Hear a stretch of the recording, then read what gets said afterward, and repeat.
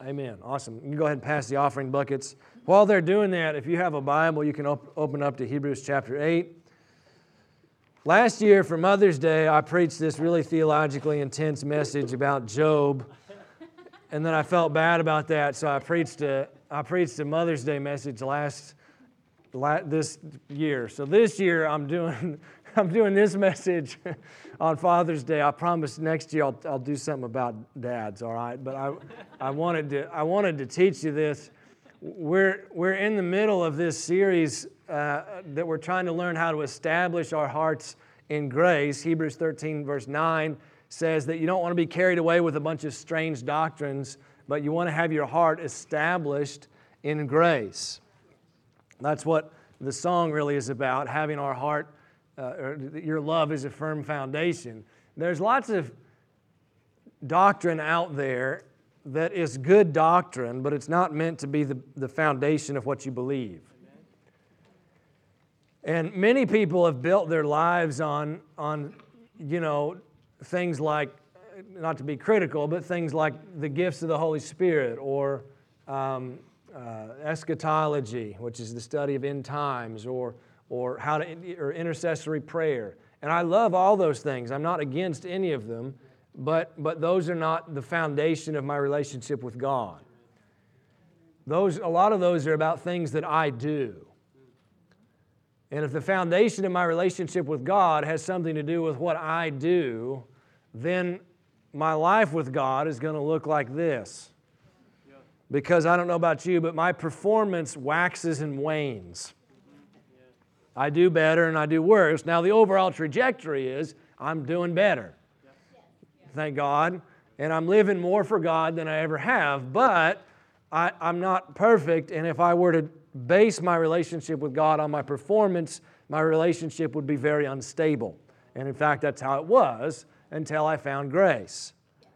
And that's the doctrine of grace is what's empowered me to be a minister and fulfill my destiny. Before I understood grace, I knew I was called into the ministry, but I looked at my performance and I said, well, I can't merit this. I can't be worthy in my own flesh how am I going to tell people what to do? I can't even,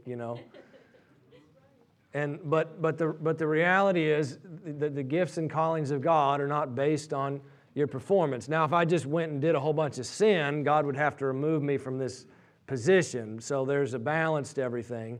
But at the same time, it's not like I've merited. It's not like God looks at you and says, "Well, you worked so hard, now you can be a pastor." It's all by grace. Paul said, "It's by grace I am who I am." So sometimes people ask me, how do I get into the ministry, or how do I become like a fivefold minister or something?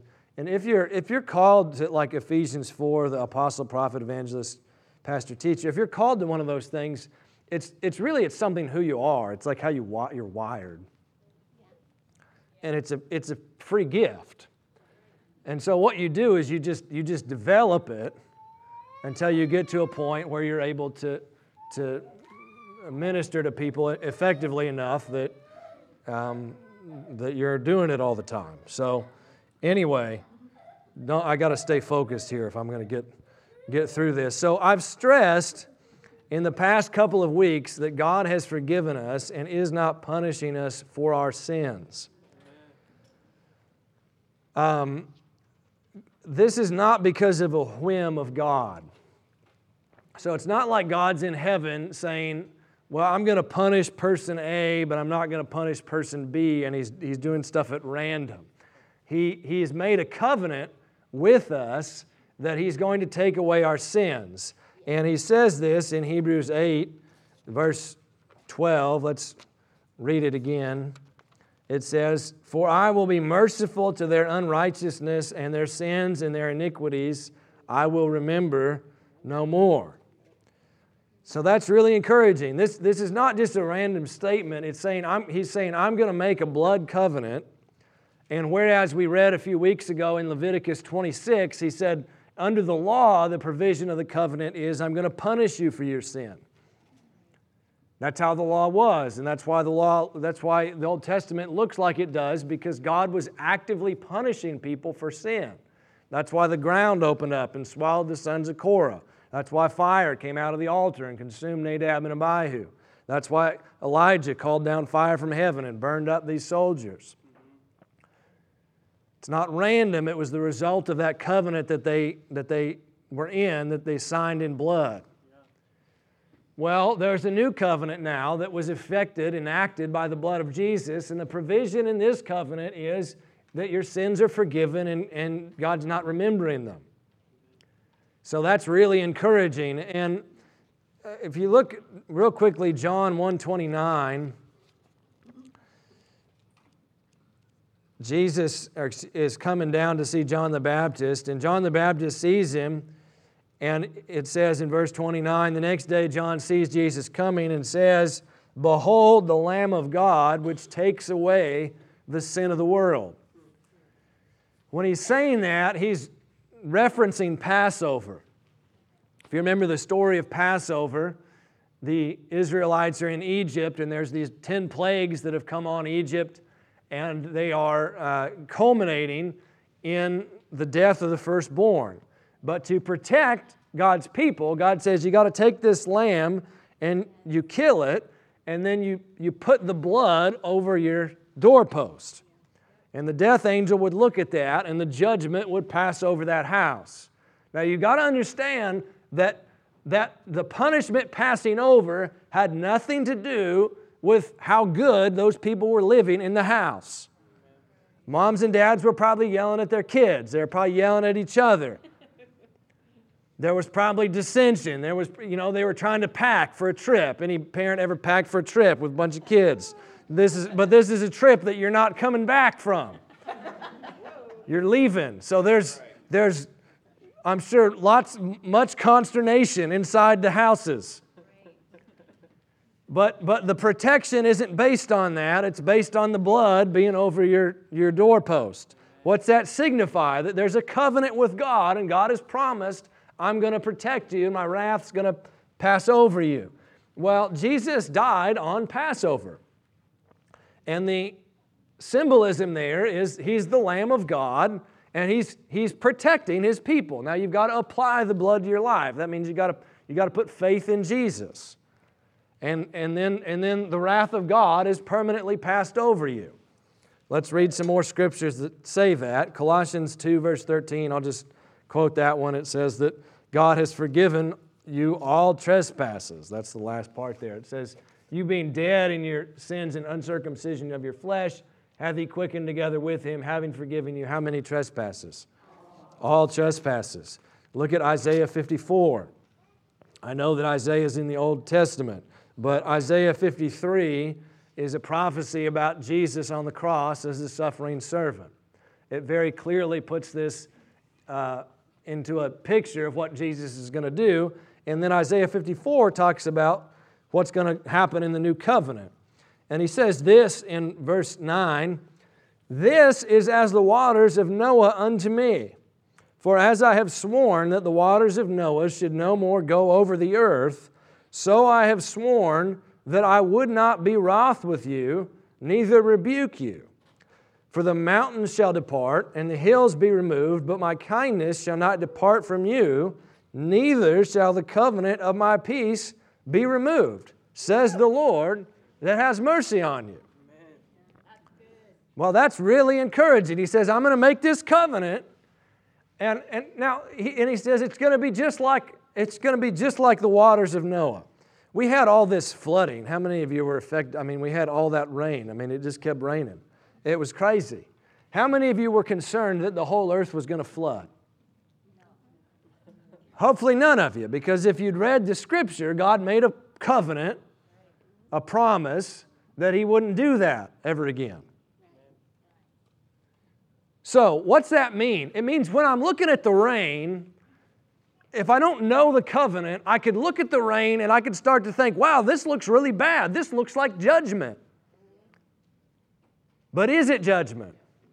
No, because I know He's not going to do that again. Well, He says, in your life, you might have mountains being removed. You might have negative circumstances. You might have scary stuff occur. You ever see a mountain move out? I mean, there might be a major earthquake or something. And you might look out about your life and you might think, this looks like judgment. But he says you're not supposed to fear that because this is just like the waters of Noah. God's promised that's passed over you. And so all this negative stuff could be around me and I can have peace knowing that God is not punishing me. Amen. So let's just all say this again. God is not punishing me for my sin. Now that should be really encouraging. Now I've belabored that point. Now some people say, well, what about consequences? Well, there are still consequences for sin. Galatians 6:8 says if you sow to the flesh, you'll reap corruption. If you rob a bank, you're going to go to jail. Even if you're a Christian. The government doesn't care. But if you go to jail, is God the one punishing you and putting you there? No, the U.S. government is. It's a natural consequence to your bad decision. So it's still wise not to make bad decisions. But it's not God punishing us. All right, now, if all that I have said is true, then we're left with a difficult question, which people ask, and so I want to we're going to get, everybody say the nitty-gritty. We're going to try to answer a difficult theological question. And it's going to take me a little bit to show you this. When you answer questions like this, there's risk that people think you're removing all mystery. There's always some mystery in life, and I don't pretend to know everything. Okay? But I do think we can understand this. So the question is, if God is not punishing us for our sins, what is the deal with Ananias, Sapphira, and Herod? Because if you know your Bible, in Acts, these three people, Ananias, Sapphira, and Herod, all die apparently by the judgment of God. And that's post-cross. So what people will do is they'll listen to me teach this stuff about how God isn't punishing you, but then they'll read that and they'll stress out that maybe God is punishing you. So I'm going to try to remove that concern. So, in the interest of time, I'm not going to read the story of Ananias and Sapphira. I'll summarize it. But first, let's just read about Herod, because I think this one's really clear. It's Acts 12, and verse 21 through 23. It says, "And upon a set day, Herod, arrayed in royal apparel, he sat down on his throne and made an oration unto them. And the people gave a shout, saying, 'It's the voice of a God and not of a man.'" So there were a bunch of suck-ups in the audience. "And immediately the angel of the Lord smote him, because he gave not God the glory, and he was eaten up of worms. And he gave up the ghost." So secular history says like he got suddenly worms like grew out of his belly. Really gross. And it says the angel of the Lord smote him. It says that, right? And so that's distressing because that seems to fly in the face of what I've been saying to you. And then we have what's maybe more distressing is the story of Ananias and Sapphira, which is this couple.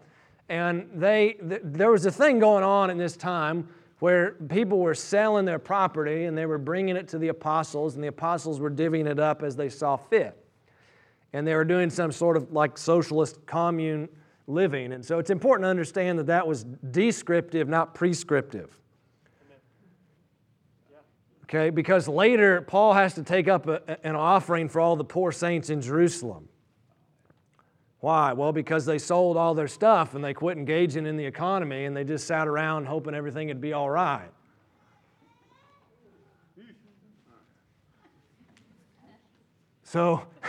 So God's called us to be in the world, not of the world. So is it okay as a Christian to have a job and own property?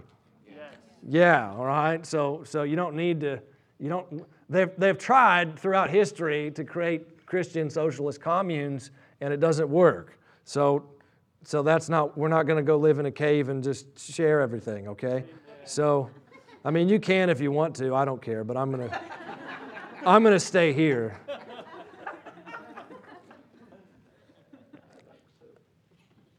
So they were selling all their stuff, and they were giving it to the apostles. And Ananias and Sapphira, they said, we're going to get involved in this. And they sold a piece of property. And now here's the weird part. No, it was not mandated that they had to do this. Nobody told them they had to do it. And then they agreed together that they were going to tell the apostles that they're giving all the money. But then they kept some of it back. Which again, there was no reason for them to do that. They could have said, here's 50%. And Peter would have been like, thanks. Right? But these guys are like, they're trying to ingratiate themselves with the Christian community for whatever reason. And I think they're looking at Peter like he's the next big thing. And they're like, we need to suck up to this guy. And so they agree together, they're going to sell this property and lie and give all the money to Peter. So Ananias goes in there and he says, here's this money, I sold this property for X amount. And Peter says, are you sure? And he's like, yeah. And Peter says, why are you going to lie to the Holy Spirit? And then Ananias drops dead. And then they carry him out, and then his wife comes in, and Peter's like, now your husband, now she didn't see this happen, and he says, now your husband said you sold the property for X amount. Is that true? And she says, yes. And he says, why did you guys agree to lie to the Holy Ghost? And then she dies. And then they carry her out. So what are you to make of that? That's a strange story. Various attempts have been made to render those not as judgments of God. So people have argued that Ananias and Sapphira died of fear because they didn't understand God's love. That's possible, I guess, but to me it reads just like an Old Testament judgment. I think that's a more honest reading. So I think that is not the right way to explain it. And even if you did explain it that way, Herod's story, it's clear he didn't die of fear because the angel killed him. I mean, that's what it says, right? So what are we to make of that? Even though the new covenant is in effect, and it still seems like people are being judged for sins. First of all, I just want to point out to you that these are anomalous incidents. Meaning they're weird, they're not the norm. And they're recorded because they're out of the norm. Because if you pick up a newspaper, in the Jerusalem Times, they didn't write out, 12,000 people lied today and none of them died.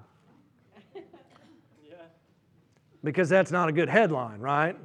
It's not interesting. And so these incidences are weird.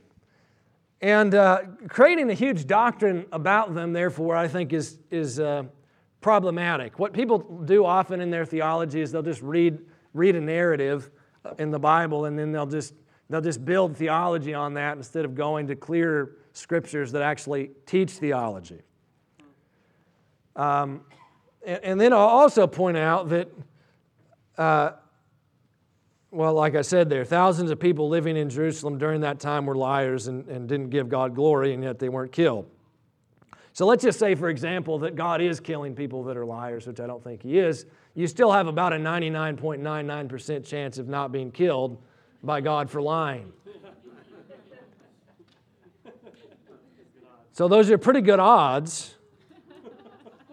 And sometimes people are, meaning well, but in revival circles, they'll be like, calling for the days of the return of Ananias and Sapphira, which is like calling for the return of days that 99.99% of people are not killed for lying. But anyway, it was weird because I don't get on Facebook that much anymore, but I was on there last night and I was thinking about this, and all of a sudden this guy showed up on my Facebook feed, and he was saying, because Facebook knows more about me than my wife, and so it was this guy was preaching, And he was saying, when revival shows up, it might not look like we expect because people might die.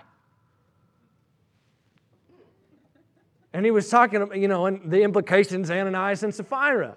And he was getting really passionate about it, which I like passionate preaching. But the implication is, the way that we know that revival is really going on is when God starts killing people.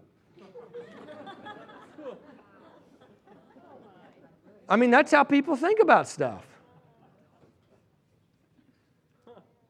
And you know why people think that? Because people back in the day thought that way. Because James and John, do you know that Jesus was the ultimate revivalist?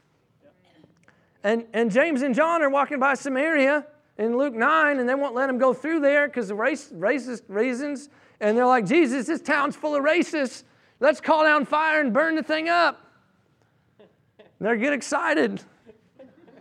And Jesus is like, guys, no. The Son of Man came not to destroy men's lives, but to save them. And if you study the history of revival, what characterizes revival is salvation, healing, deliverance, and people's lives being changed, not God killing people. But he was saying, people might die, and people are like, yeah! Which is, interesting. So I just encourage you that if you ever minister publicly, that you can get people to amen just about anything. So you don't really want to be swayed by the size of the crowd or how loud people are saying amen. I've been in conferences where somebody gets up and says one perspective, and people are like, amen. And then somebody else gets up and they say the exact opposite thing, and, amen. Like, well, those two don't actually agree, but anyway.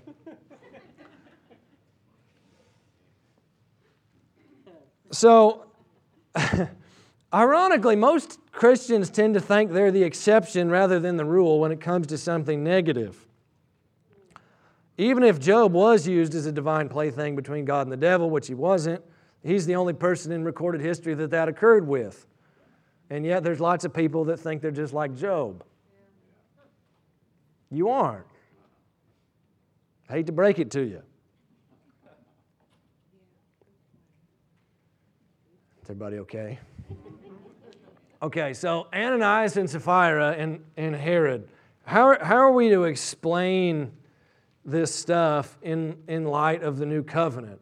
Well, first of all, you got to understand this simple principle. Go over to John 3, verse 36. John 3:36 says, "He that believes on the Son has everlasting life." How many of you believe on the Son? Yep. All right, you already have eternal life. "And he that believeth not the Son shall not see life, but the wrath of God abides on him." What's that mean? It means that God is dealing with people in grace. Yes. And He's not mad at people, and He loves people and all this. But there's only one way to be permanently free from fear of punishment, and that's to apply the blood of God to your life by getting saved. Amen. That's simple, right? And so, even though God is a general principle isn't punishing people for their sins, if you want to have that assured, if you need to enter the covenant.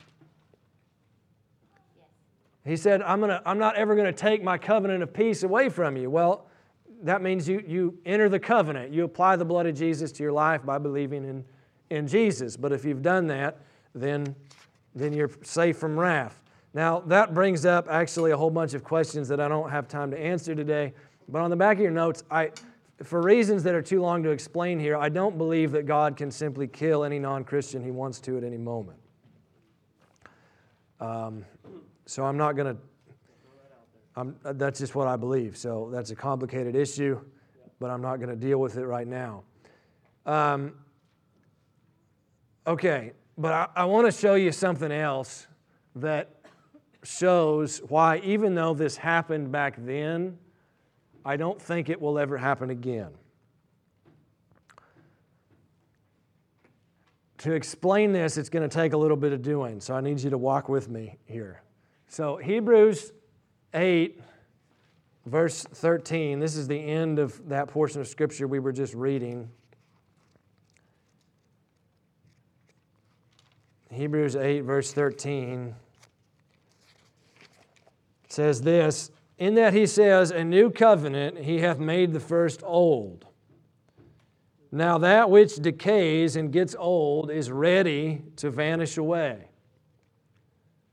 Okay, this verse confused me for a long time because I thought it should say the old has already vanished away. But it doesn't say that. It says it's old and it's ready to vanish away. Everybody see that? Now, when did it vanish away? Because that's a really important question. I want you to look back at Luke 11. I know we're going to go to a lot of Scripture, but I'm going to pull on these threads together. I'll make it all make sense at the end. So Jesus is prophesying in Luke 11, and he's saying woe to a bunch of different people. So he's prophesying judgment. He says, woe to you Pharisees, woe to you scribes. And you got to understand, Jesus he's a unique individual in history, obviously, but he's doing two things. He's inaugurating the new covenant, and he's wrapping up the old covenant. Jesus is a prophet, priest, and king in the old covenant, and he's an apostle, evangelist, pastor, prophet, and teacher in the new covenant. He's both at once, which is why the Gospels are so confusing. Because some of what he's doing is wrapping up the old covenant, and some of what he's doing is inaugurating the new. So, let's read this verse. He's prophesying judgment. He's functioning as an Old Testament prophet. Luke 11, verse 50 and 51 says, the blood of all the prophets, which was shed from the foundation of the world, may be required of this generation. From the blood of Abel unto the blood of Zacharias, which perished between the altar and the temple, I say to you, it shall be required of this generation. Now, when I read this for a long time, I thought what Jesus was saying was that he was about to pay the price for all the sins of all these generations. But what I was doing is I was reading my atonement theology into the text and ignoring the plain meaning.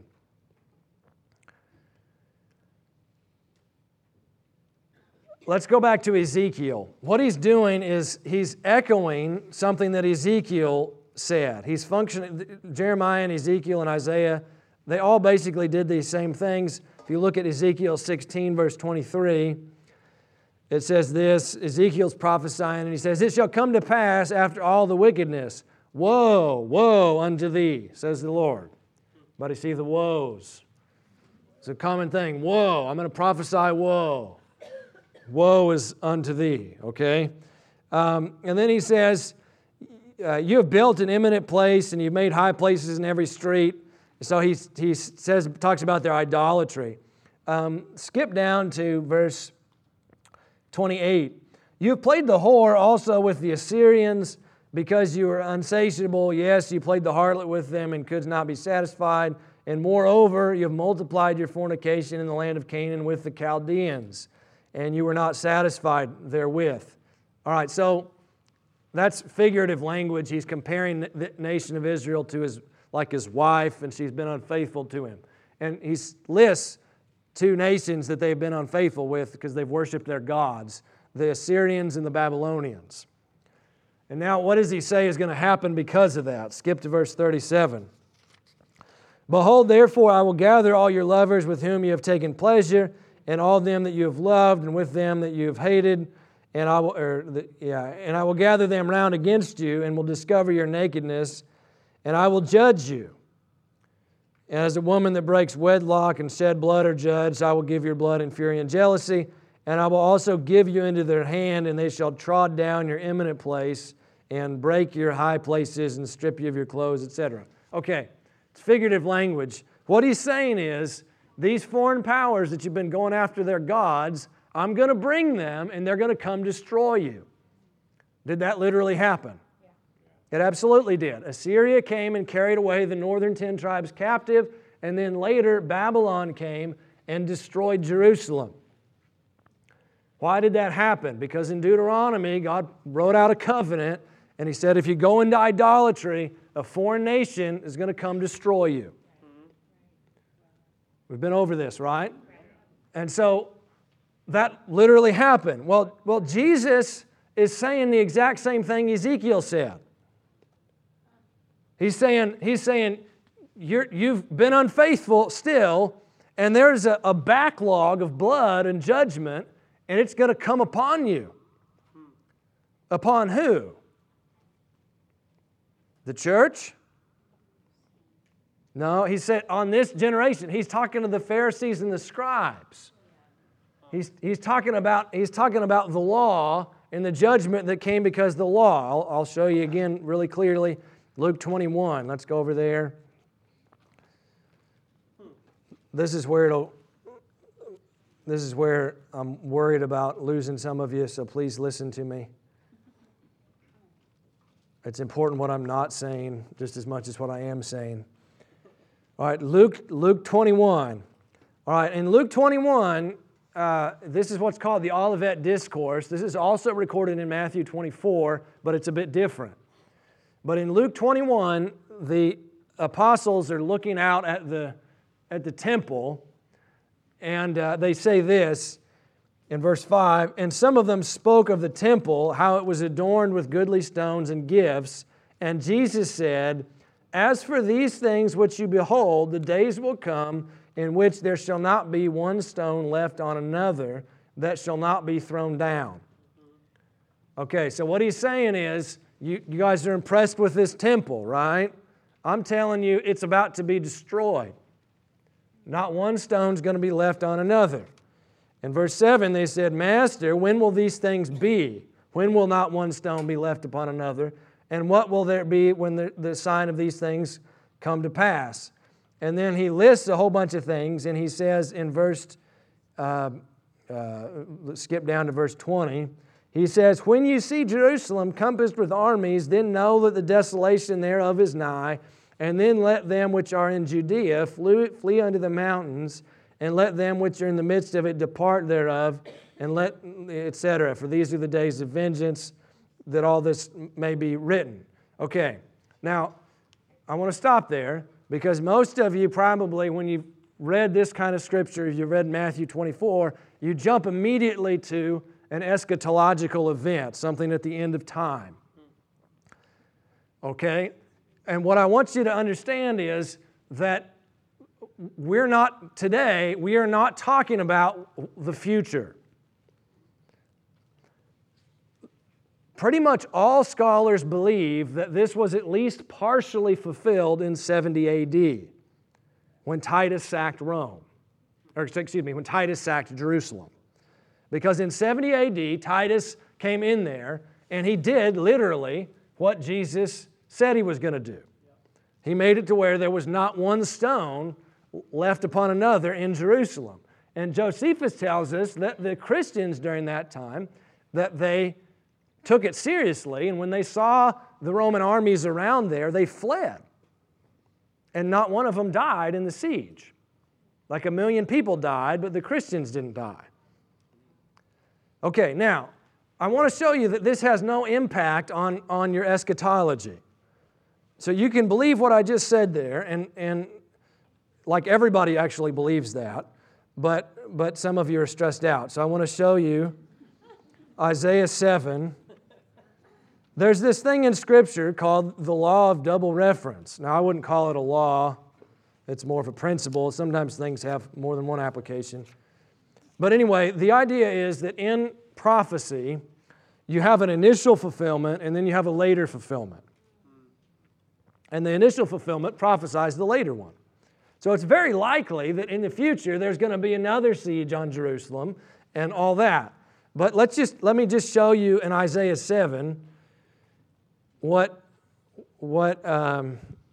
this is interesting. So if you never read the whole Bible, you'll never notice this. So Isaiah 7 verse 1 says, it came to pass in the days of Ahaz, the son of Jotham, king of Judah, that Rezin, the king of Syria, and Pekah, the son of Remaliah, the king of Israel, went up to Jerusalem to wage war against it, but could not prevail against it. Okay, so before you understand any kind of future concept, you want to understand the present.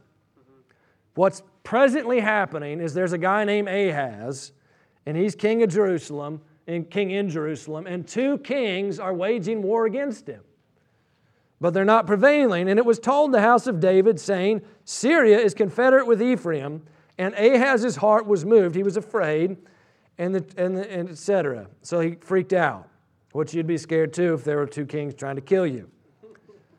And the Lord said to Isaiah, go forth and meet Ahaz, you and whoever that guy is, your son, at the edge of the conduit on the upper pool. So he tells him where Ahaz is, and say to him, take heed and be quiet, and fear not, neither be faint-hearted for the two tails of these smoking firebrands, for the fierce anger of Rezin in Syria and the son of Remaliah. So he says, don't be scared of these two kings.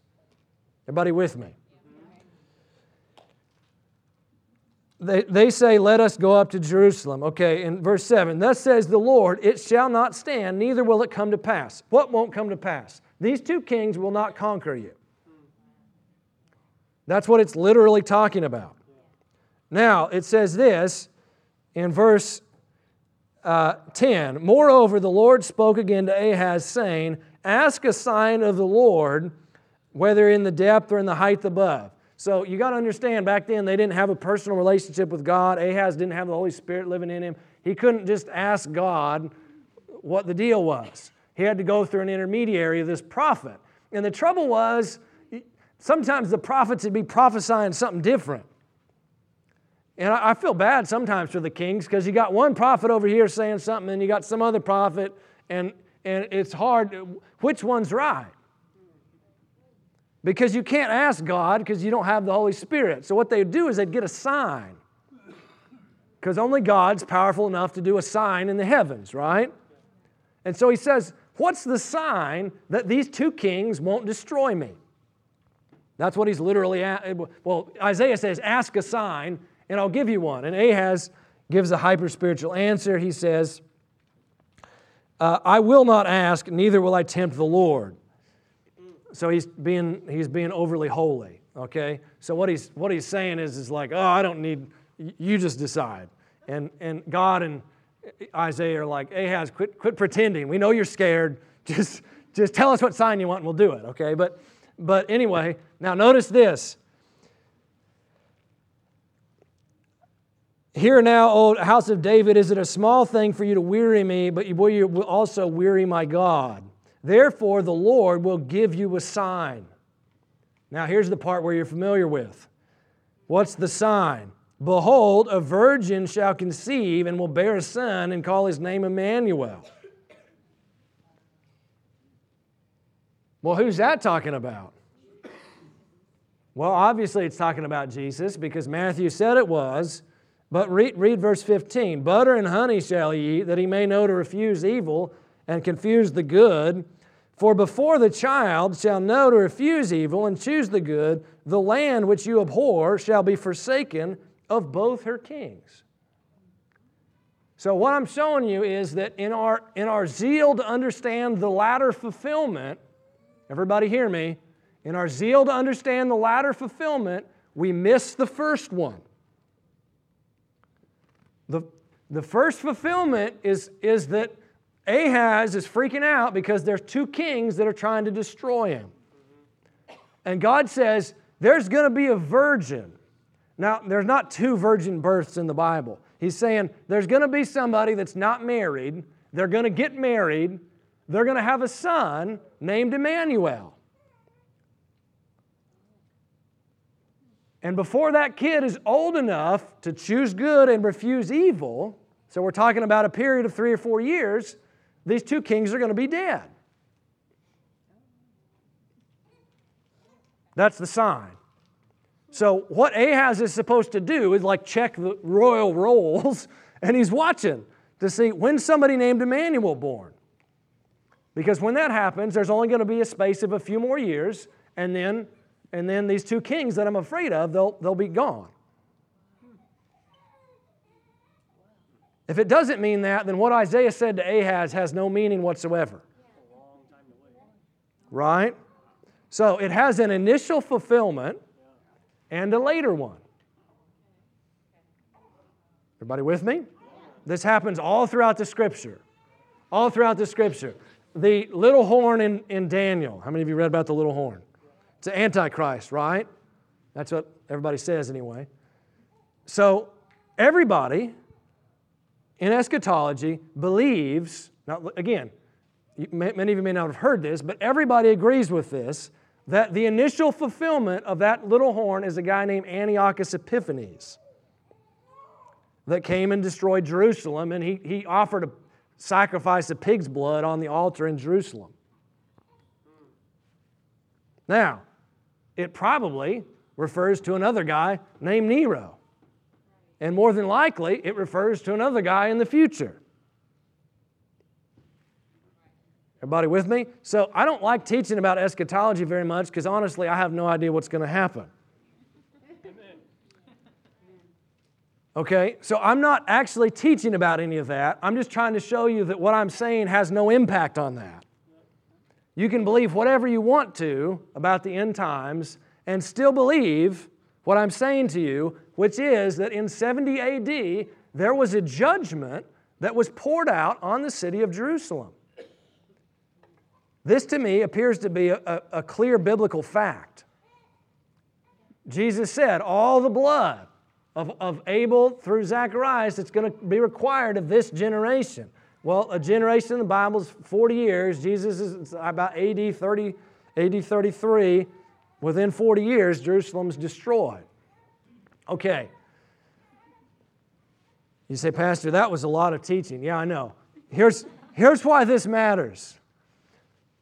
After Jesus died and was raised from the dead, the new covenant is enacted. But the Jews don't notice. And most of them are continuing to do the temple sacrifices every day in the temple. The worship is all the same for a 40-year period until 70 AD, Titus comes in, and not one stone in the temple is left upon another, and what was ready to pass away passes away.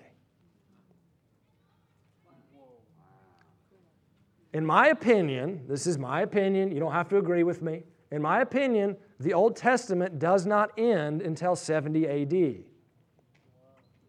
It's still in effect.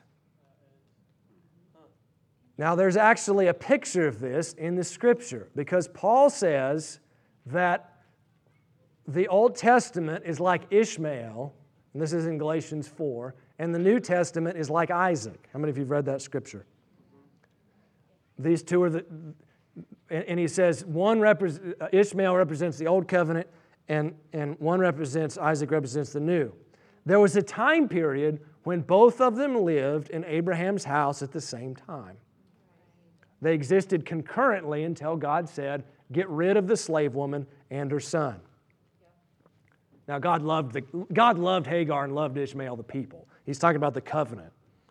Get rid of that old covenant. So there, to me, appears to be a simultaneous period of about 40 years where these two covenants are existing together.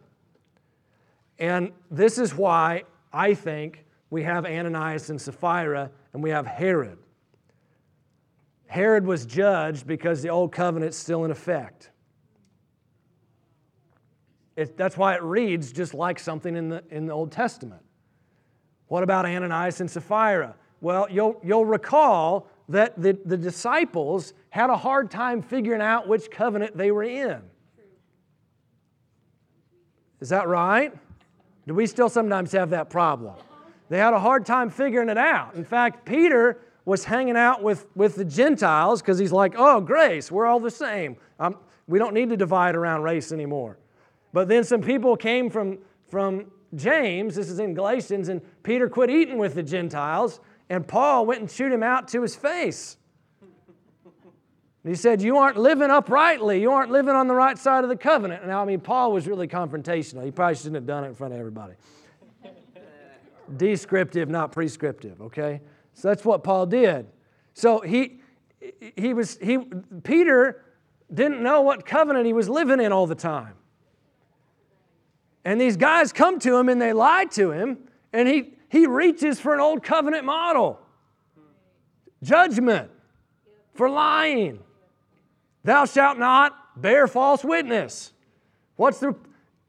God punishes people for that under the old covenant. And Peter reached for it, and it was still covenantally in effect, and Ananias and Sapphira died. That to me is the best explanation I've heard of that. Now, what does that mean? It means that in 70 AD, that whole thing ended. So if you were to reach for that model now, guess what had happened? Nothing. And in fact, this minister I was telling you about, he said, my prayer for 38 years is, God, let me die before I misrepresent you. What he was asking for was the punishment of God if he ever misrepresented him. Well, can I tell you as a minister that sometimes I've misrepresented God? I think it's a high standard to say that you've never for 38 years misrepresented God. Why isn't that guy dead? Because that model is gone.